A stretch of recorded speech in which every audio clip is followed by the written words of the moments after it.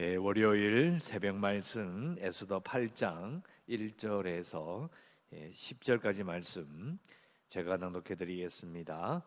에스더 8장 1절에서 10절까지. 그날 아하수에로 왕이 유다인의 대적 하만의 집을 왕후 에스더에게 주니라. 에스더가 모르드게는 자기에게 어떻게 관계됨을 왕께 아뢰었으므로 모르드게가 왕 앞에 나오니 왕이 하만에게서 거둔 반지를 빼어 모르드게에게 준지라. 에스더가 모르드게에게 하만의 집을 관리하게 하니라.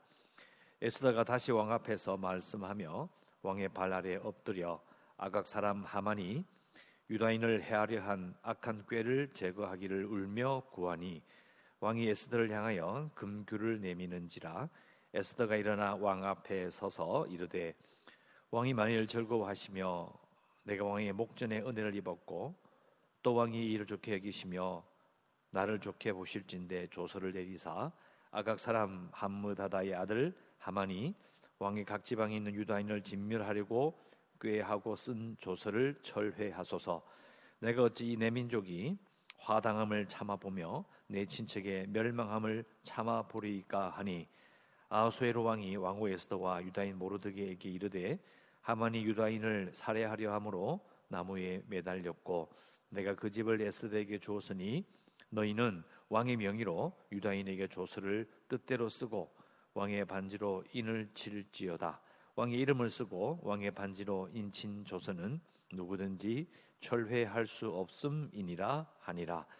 그때 시완월 곧 3월 23일에 왕의 서기관이 소집되고 모르드게가 시키는 대로 조서를 써서 인도로부터 구스까지의 127지방 유다인과 대신과 지방관과 관원에게 전할세. 각 지방의 문자와 각 민족의 언어와 유다인의 문자와 언어로 쓰되 아하수에로 왕의 명의로 쓰고 왕의 반지로 인을 치고 그 조서를 역졸들에게 붙여 전하게 하니 그들은 왕궁에서 길러서 왕의 일에 쓰는 준말을 타는 자들이라. 아멘. 네, 오늘 읽으신 말씀은 우리가 주일 새벽에 읽었던 하만을 자신의 집에 마당에다 세운 23m짜리 장대에다가 매단, 그 사건 바로 이어지는 것이라고 볼 수 있습니다. 한마디로 말하면 하만은 처리했지만 가장 중요한 조서를 아직 처리하지 못했습니다. 조서의 문제를 처리하기 위해서 진행되는 일입니다. 1절에 보시면 아하수에로 왕이 유다인의 대적 하만의 집을 왕후 에스더에게 주었다. 사실 그 왕국의 모든 죄인들의 재산, 그러니까 죄인으로 처리되어서 처벌을 받는 모든 죄인들은 그 재산이 왕의 소유가 됩니다. 자연스럽게 이게 소유가 등기 이전이 되는 겁니다. 근데 그 당시에는 여자들도 이 재산을 소유할 수 있었다고 합니다. 생각보다는 여성들의 지위가 높았기 때문에 왕이 이렇게 에스더에게 하만의 집, 부동산을, 재산을 줍니다. 아마 에스더에게 상당히 후한 그런 것을 베푸는 것이고, 또 사실 뒤가 쭉 읽어보면 아하수에로 왕은요, 이 유다 민족을 걱정하지 않습니다. 워낙 많은 민족이 모여 있는 제국이기 때문에 유다 민족이 특별하게 괜찮아 보이고 또 에스더의 민족이라고 해서 또 그 특별하게 신경 쓰고 이게 아니라 오로지 에스더와의 관계만을 신경을 씁니다. 에스더를 기쁘게 해주려고 하는 거죠. 그래서 하만의 집을 왕후 에스더에게 주고 에스더는 이제 이때 비로소 자기에게 이 모르드게가 삼촌임을 밝히게 됩니다. 그러니까 이제 모르드게가 왕 앞에 나오게 되죠. 단순히 옛날에 왕을 죽이려는 음모를 밝혀낸 자로서 포상하는 것을 넘어서서 이제 더 큰 지위를 부여하게 됩니다. 그래서 이제 왕이 하만에게서 거둔 반지를 빼어서 모르드게에게 준지라. 왕의 반지를 준다는 것은 왕이 가지고 있는 고난을 엄청나게 위임하는 겁니다. 그래서 반지를 빼고 주게 되고요. 그래서 그 상태에서 에스더가 모르드게에게 하만의 집을 관리하게 하였다. 에스더가 모르드게에게 하만의 집을 그냥 줬다가 아니라 관리하게 한다는 말이 다릅니다. 우리 생각에는 그냥 준 것 같은데 준 게 아니에요. 하만이 그 집을 이렇게 죄인의 재산이기 때문에 왕에게 갔다가 에스더에게 온 것을 에스더가 모르드게에게 준 게 아니고요, 관리하게 맡겼다. 자, 여러분 뭘 느끼십니까? 우리는 그냥 그런가 보다 넘어가지만 이 왕후로서의 그 지위를 이제 드러내는 거예요. 그걸 맡길 수 있는, 사실 어떤 면에서는 왕후로서 밑에 대신인 모르드게에게 명령을 내리는 겁니다. 이 에스더의 모습이 이제 좀 더 이제 힘을 가진 그런 왕후의 모습으로 이렇게 드러나기 시작하는 거예요. 또 그리고 3절에 에스더가 다시 왕 앞에서 말씀하며 왕은 발 앞에 엎드려서 하만이 유다인을 진멸하려고 한 꾀를 제거해 주기를 울며 구합니다. 그리고 왕이 에스더를 향하여 금규를 내밀고, 금규를 내민단 말은 이제 다가오라, 말해보라는 허락을 의미하죠. 그래서 말을 시작하는데요, 이 5절에 보시면 왕이 만일 즐거워하시며 내가 왕의 목전에 은혜를 입었고 왕이 이를 좋게 여기시며 나를 좋게 보실진데, 지금 표현이 네 가지로 지금 나와요. 즐거워하시면, 은혜를 입었으면, 좋게 여기시면, 나를 좋게 보시면, 이렇게 네 번이 나와요. 그만큼 이 조서를 이렇게 문제를 해결하는 것은 정말 조심스러웠던 겁니다. 보통 문제가 아닌 거예요. 하만을 죽이는 것은 조서에 비해서 쉬운 일이었던 겁니다. 그런데 조서를 내용을 해결한다는 것은 어려운 일이었기 때문에 정말 정중하게 왕에게 부탁을 합니다. 근데 읽어보시면 분명히 에스더는 조서를 철회해 달라고 이야기합니다. 근데 결론적으로 조서는 철회될 수가 없습니다. 골치 아픈 문제인 거예요. 그러니까 이제 왕의 입장에서는 조서 내용을 듣고 보면 일단 왕으로서도 그 조서는 철회할 수 없다. 그리고 그것을 철회한다 하려고 할지라도 이게 전 제국에 퍼졌기 때문에 행정적으로 상당히 골치 아픈 문제였던 거예요. 또 두 번째는 아까 말씀드린 것처럼 조서 자체를 철회하는 것, 유다 민족의 문제를 해결하는 것, 왕에게 큰 관심사가 아닌 거예요. 사실 그게 많은 민족도 아닙니다. 정말 숫자가 적었던 거예요. 전체 민족의 숫자를 보면 그리 많은 민족도 아니었어요. 그러니까 왕이 이 조서를 철회할 정도로 애를 써서 할 문제는 아니었던 겁니다. 왕이 골치가 아픈 거예요. 그래서 7절에 아하수에로 왕이 왕후 에스더와 유다인 모르드게에게 이르되 하만이 유다인을 살해함으로 나무에 매달렸고 내가 그 집을 에스더에게 주었으니, 이 무슨 말입니까? 나는 할 만큼 했다. 그러니까 너희는 왕의 명의로 유다인에게 조서를 뜻대로 쓰고 왕의 반지로 인을 쳐라. 무슨 말입니까? 이제는 너희들 알아서 해라 이 말이에요. 조서를 철회할 수는 없고, 그럼 다시 조서를 쓸 권한을 줄 테니까 너희들이 알아서 해라.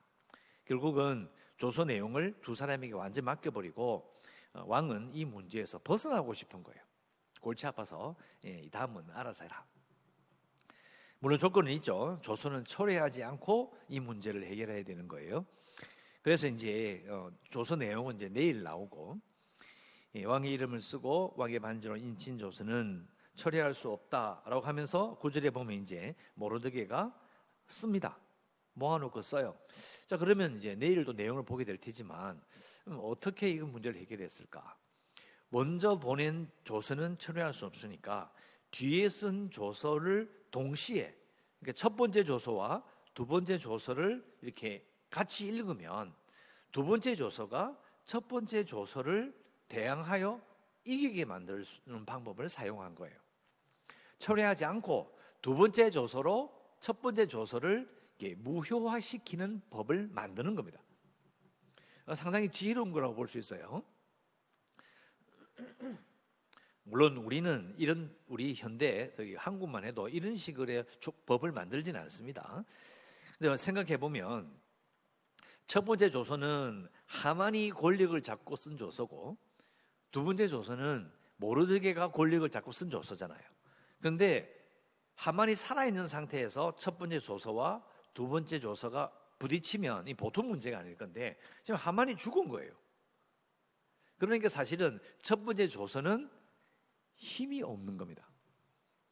법으로서 살아있고 왕이 도장을 찍었기 때문에 변개할 수 없다, 처리할 수 없다고 하지만은 그것을 진행한 하만이 죽었기 때문에 두 번째 조서의 모르드게의 조서가 훨씬 힘이 있어요.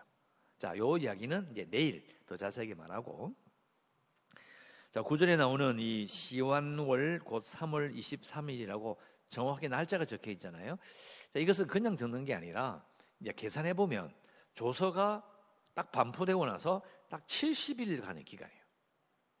70일이 지났어요. 자, 우리는 이 숫자에 그렇게 민감하지 않습니다. 그래 70일이 지났구나. 근데 유다 민족은요, 자신들이 포로 생활을 한 게 70년이에요. 70년과 70일.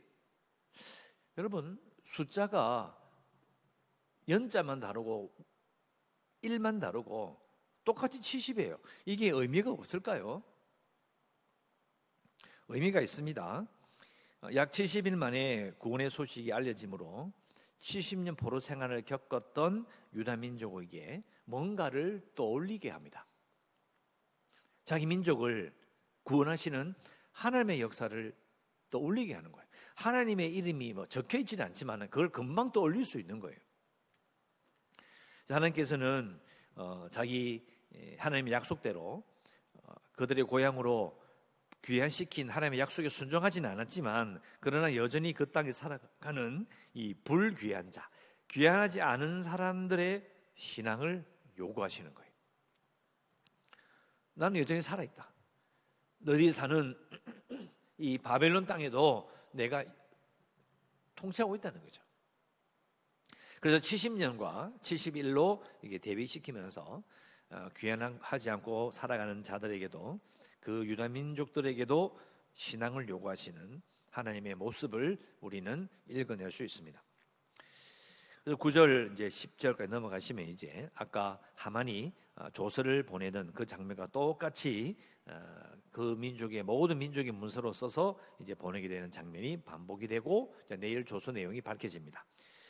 자, 오늘 우리가 이 말씀을 읽으면서 우리가 생각해 볼 수 있는 것은, 아까 말씀드린 것처럼 하나님의 이름이 언급이 되지 않고 하나님께서 선지자를 보내서 자, 이렇게 해라, 이게 내 뜻이다라고 하는 이 구약 앞에 나오는 그런 역사가 보이지 않아도 하나님은 역사하신다는 거죠. 사실 우리도 눈에 보이지 않는 하나님께서 이 땅에서 역사하시고 온 세상을 통치하신다는 것을 우리는 믿어야 합니다. 그런 예 중에 하나라고 볼 수가 있어요. 그래서 우리도 기도할 때에 오늘도 나의 눈에 보이지는 않지만 그 하나님께서 함께 하시고 역사하신다는 것을 믿고 살겠습니다, 이렇게 기도해야 합니다. 사실 이게 기도가 돌아선다고 해서 금방 모든 일이 해결되고 내 어려움이 없어지는 건 아닙니다. 그러나 하나님을 향한 신앙을 가진다는 것은 항상 내 마음속에 하나님은 보이지 않지만 하나님께서 나와 함께 하실 것이고 우리를, 이 세상을 다스리고 계신다는 것을 내가 기억하며 사는 하루하루를 사는 겁니다.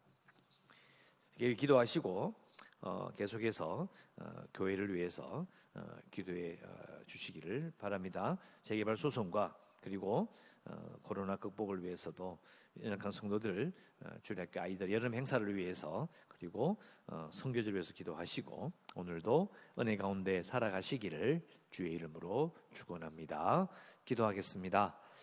하나님, 오늘도 저희들 월요일 아침 첫 시간을 주님께 드리며 예배함으로 하루와 일주일을 시작합니다.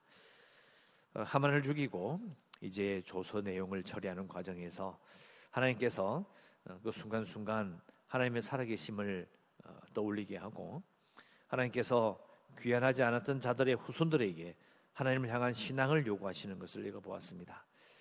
하나님이 보이지 않고 하나님께서 역사하시지 않고 선지자를 통하여 말씀하시지 않아도, 그러나 하나님의 뜻을 알리시고 하나님을 항상 기억해 만드시는 하나님의 역사가 지금도 우리에게 있다고 믿습니다. 우리가 오늘 하루 살아가며 기도할 것은, 오늘도 우리의 눈에 보이지 않는다고 해도 하나님께서 함께 하시며 역사심을 믿고 살겠노라고 기도합니다.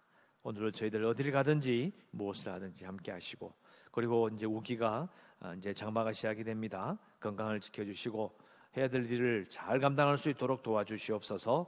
예수님의 이름으로 기도합니다. 아멘.